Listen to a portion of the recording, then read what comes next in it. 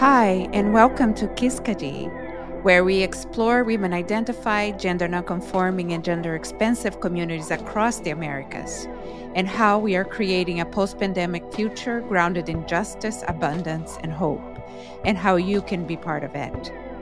I am Bia Vieta, inviting you to join us in this journey and in action.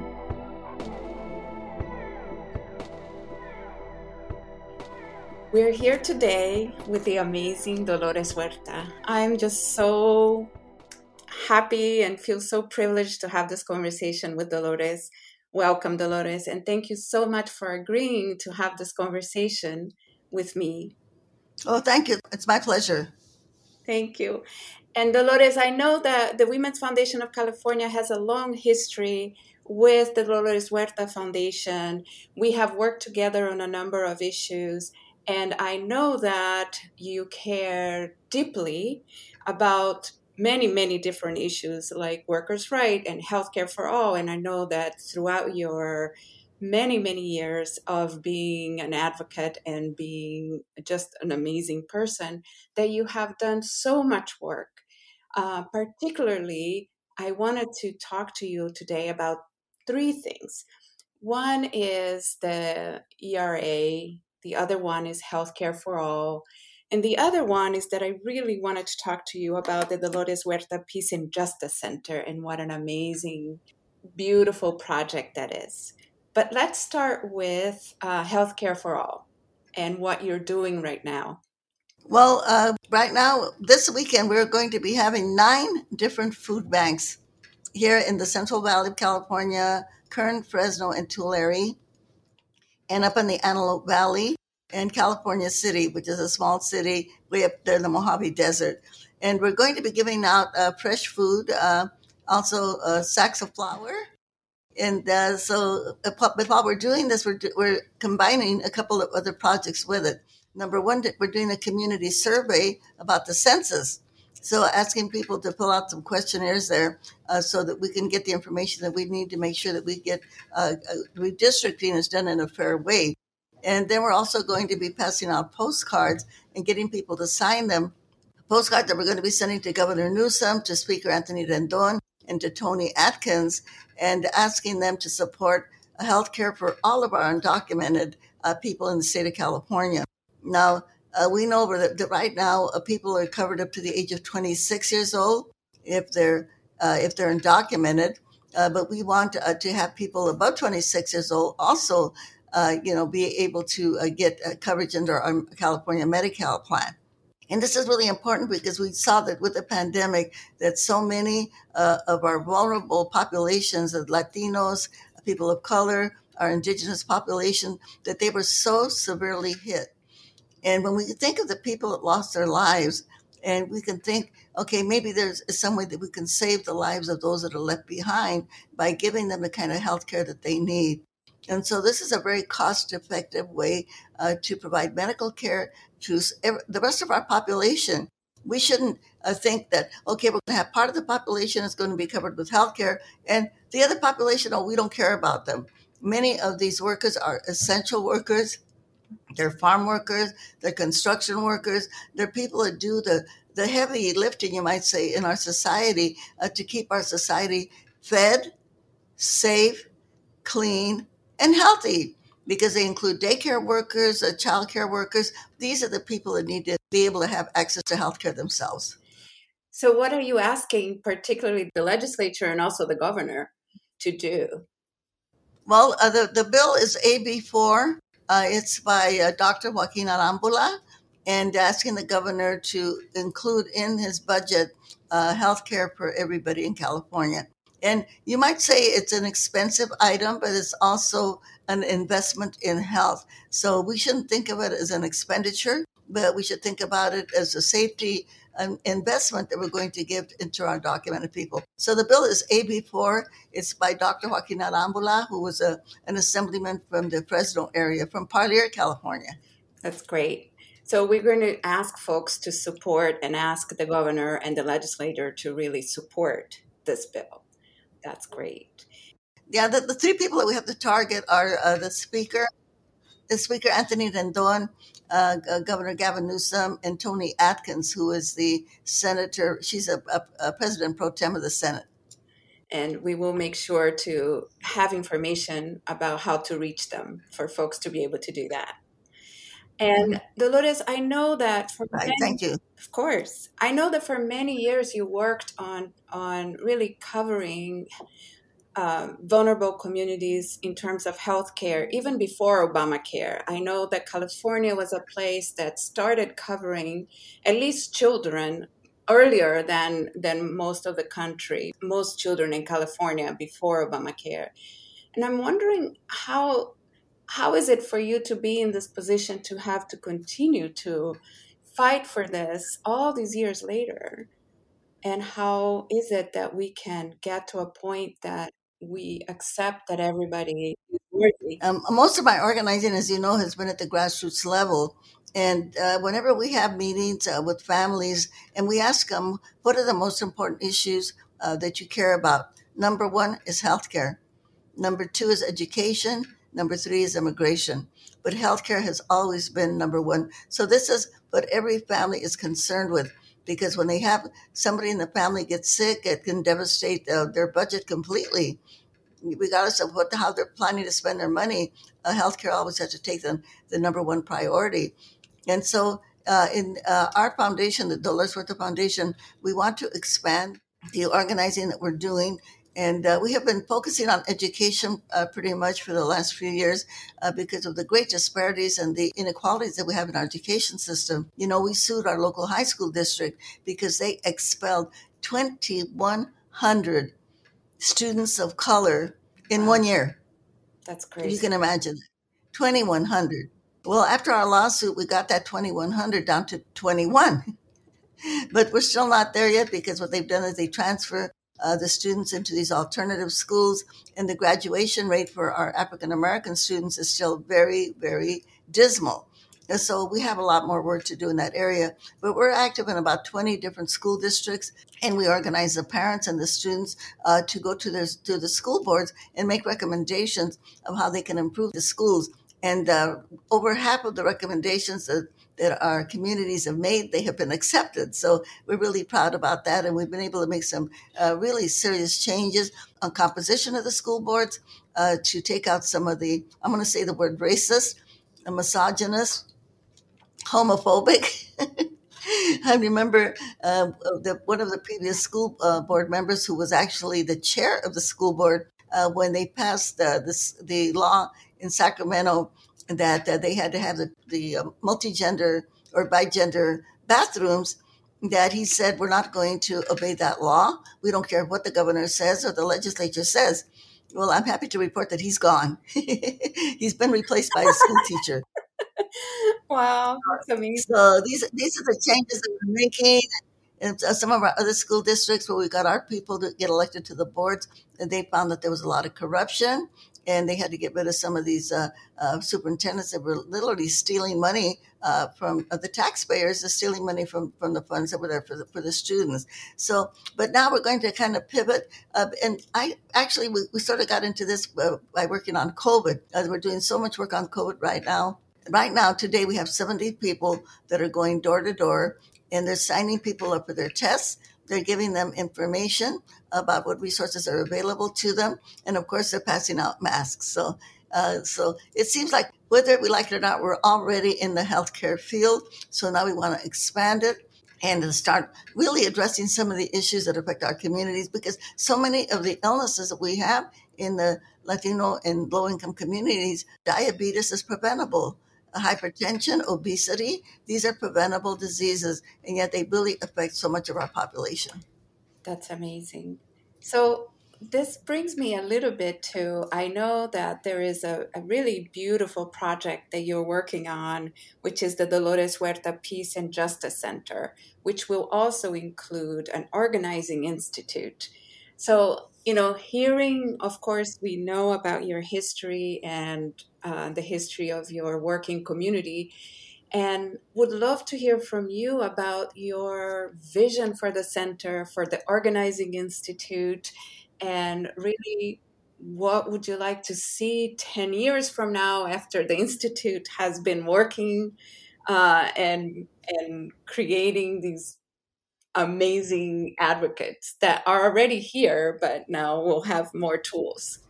Well, one of the things that we are totally convinced in our method of organizing is that people have the answers to their own problems. They have the solutions, but we've got to engage them. And once that they're engaged and organized, then they come forward and they say, okay, this is what needs to be fixed, and we're the ones that can make it happen. That we're the ones that can do it, and this is why we've been able to accomplish so much.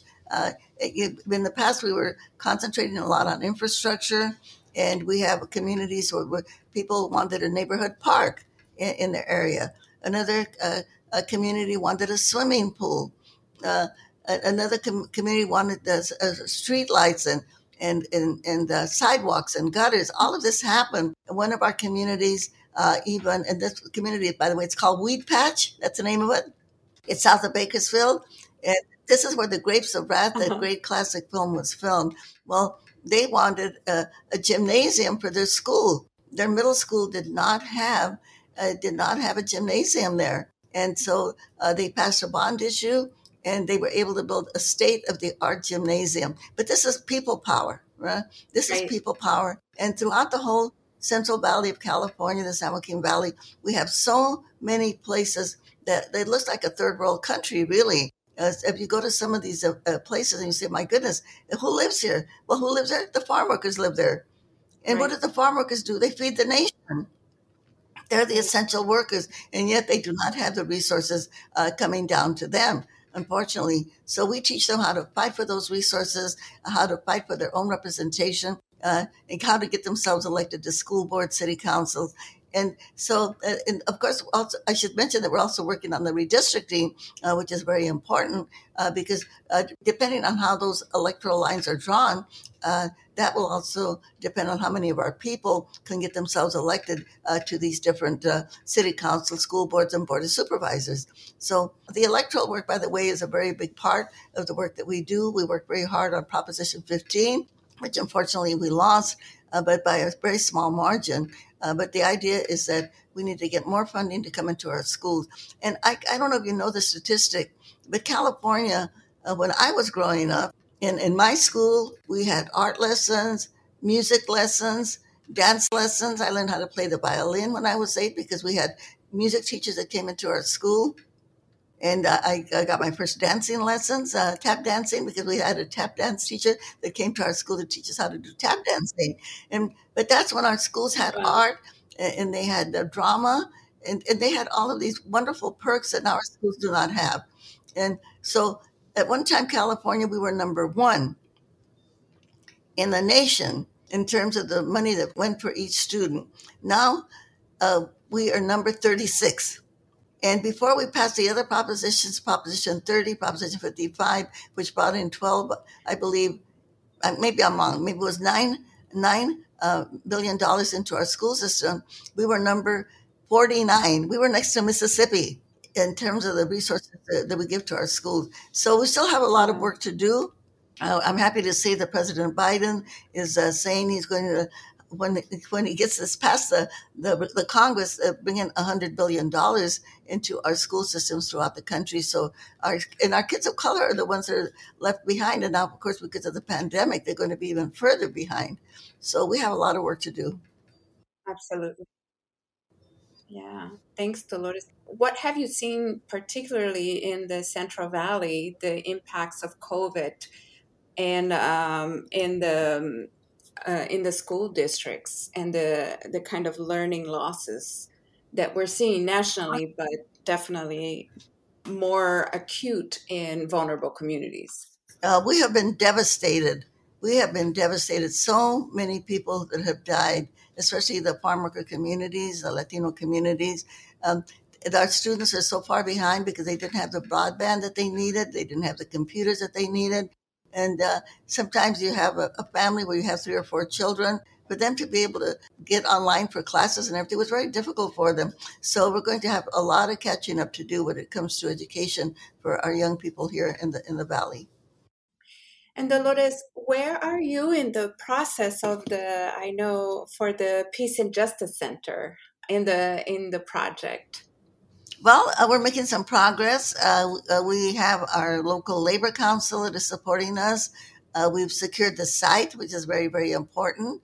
And we're now trying to get the support of the city to help us with our project. And we're going to be doing a big fundraiser sometime in August. We'll let you know about it so we can raise the money for it. And we've Great. also got a budget ask in the legislature to try to get some money from the state because our center will also have a child care center there, a child care center and a credit union. Well, we have a very big youth group, by the way, with our organization. In all of the places we have chapters, we also have a youth group there. And so there's going to be a lot going on there. You know, right now we've kind of outgrown our facility because we have over 45 full-time staff people. And as I mentioned before, we have 70 part-time staff, our campusers that go out there every single day. So we definitely need a site. So the Self-Help Credit Union is also helping us with our project. So yeah, right now we're just trying to get the money. It's going to take $20 million to build a center, but I think that we're going to make it happen. Oh, I think it's definitely going to happen for sure. And count us in and helping making it happen for sure. And Dolores, I wanted to say a couple of things that through hearing you in the past and of course reading about your work, that you really understood intersection of issues before there was a name for it, that we talked about it in that way. So in terms of equal rights, in terms of reproductive rights, in terms of all of these things that are related to how we are able to, as communities, to be able to thrive. So I wonder if you can talk a little bit about how you've come to understand all the interrelationship and also the work that you're doing right now to support the Equal Rights Amendment. Oh, that is so important. I think a lot of people just assume that somewhere there was a law that said that women have equal rights to men. And many are surprised to find out, I know that isn't a law, but there is now a proposal for a law that is in the U.S. Senate. And this is something that we really have to work very hard for because in 2021, we can make history and we can make an amendment to the Constitution of the United States that, hey, women have equal rights to men, something that should have been done, centuries ago. But we've got to make sure that it happens. And I do want to say to all the listeners out there, we know, especially all of you in California, we know that during the presidential campaigns, uh, recently in the election in Georgia, that we have Californians that do phone banking and they phone into the other states and they get people to go out there and get people to register to vote, etc. Well, this time, what we have to do is start that phone banking, call into the other states, and have them contact their senators to get them to vote for the Equal Rights Amendment. We can make it happen. This can be it. As you know, the state of Virginia was the 38th state that made it possible for us to go in there and get the Equal Rights Amendment. But it's not going to happen unless we do the work because, unfortunately, we have some senators in our government that don't believe that women should have equal rights to men. And we know it's around the issue of abortion. And this is a very important issue, especially for women and communities of color. And in a way, we can understand because there has been genocide against Black people, there's been genocide against Mexican people. When this country took over, a third of the United States was Mexico. And so we can understand why they have that mentality.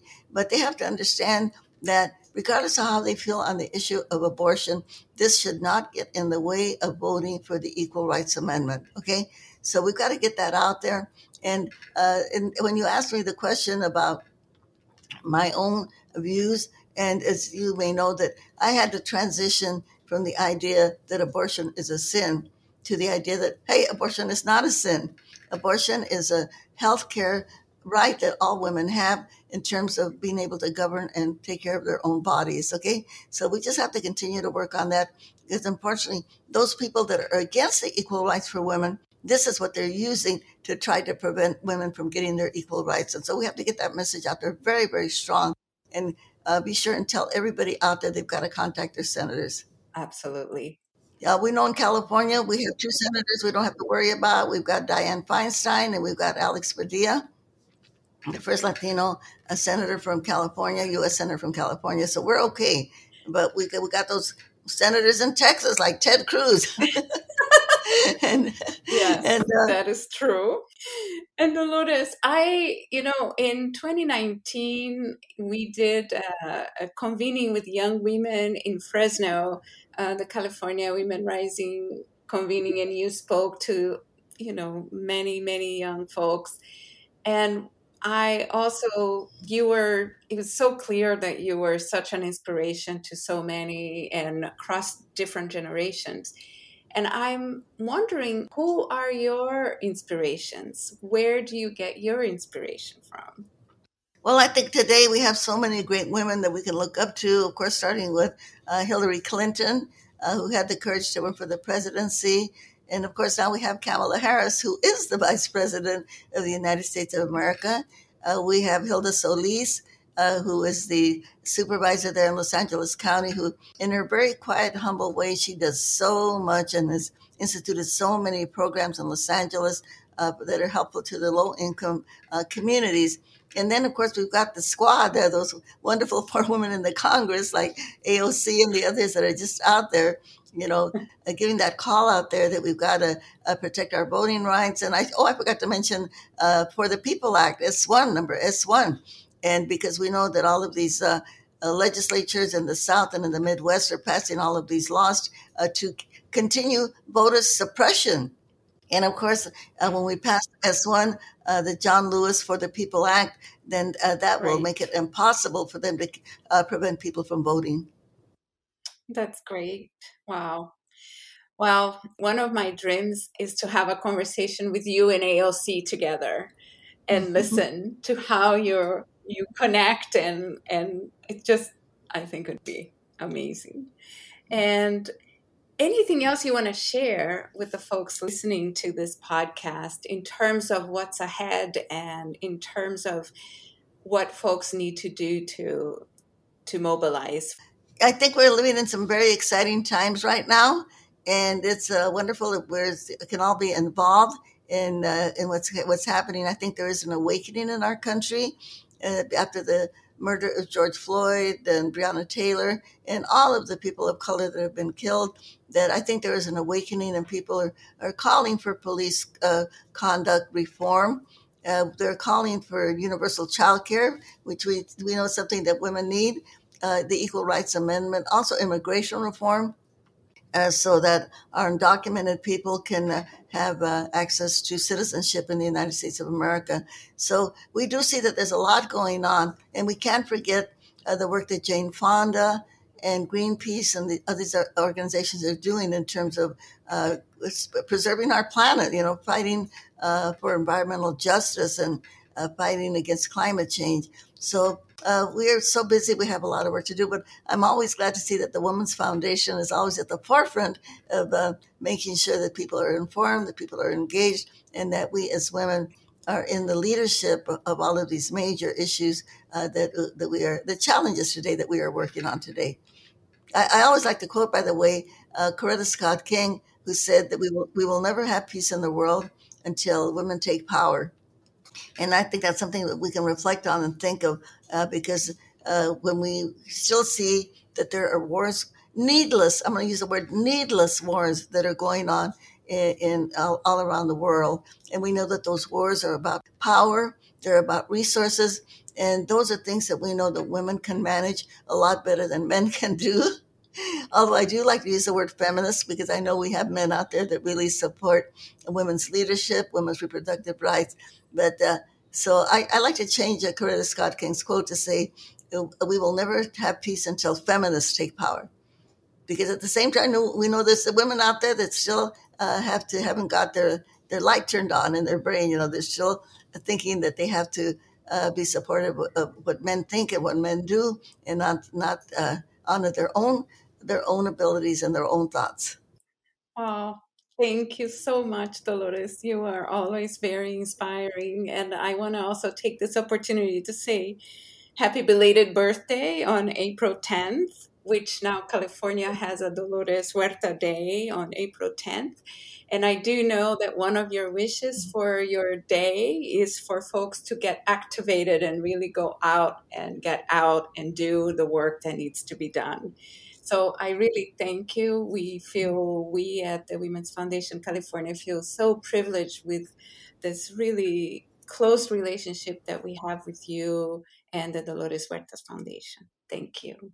The Women's Foundation was, I think, the first foundation that ever gave a grant to us when we started, way back 15 years ago, when there was just my daughter and myself, my daughter Camila Chavez and myself, and and then one of my other daughters joined us, Alicia and Lori. But there was just like the four of us.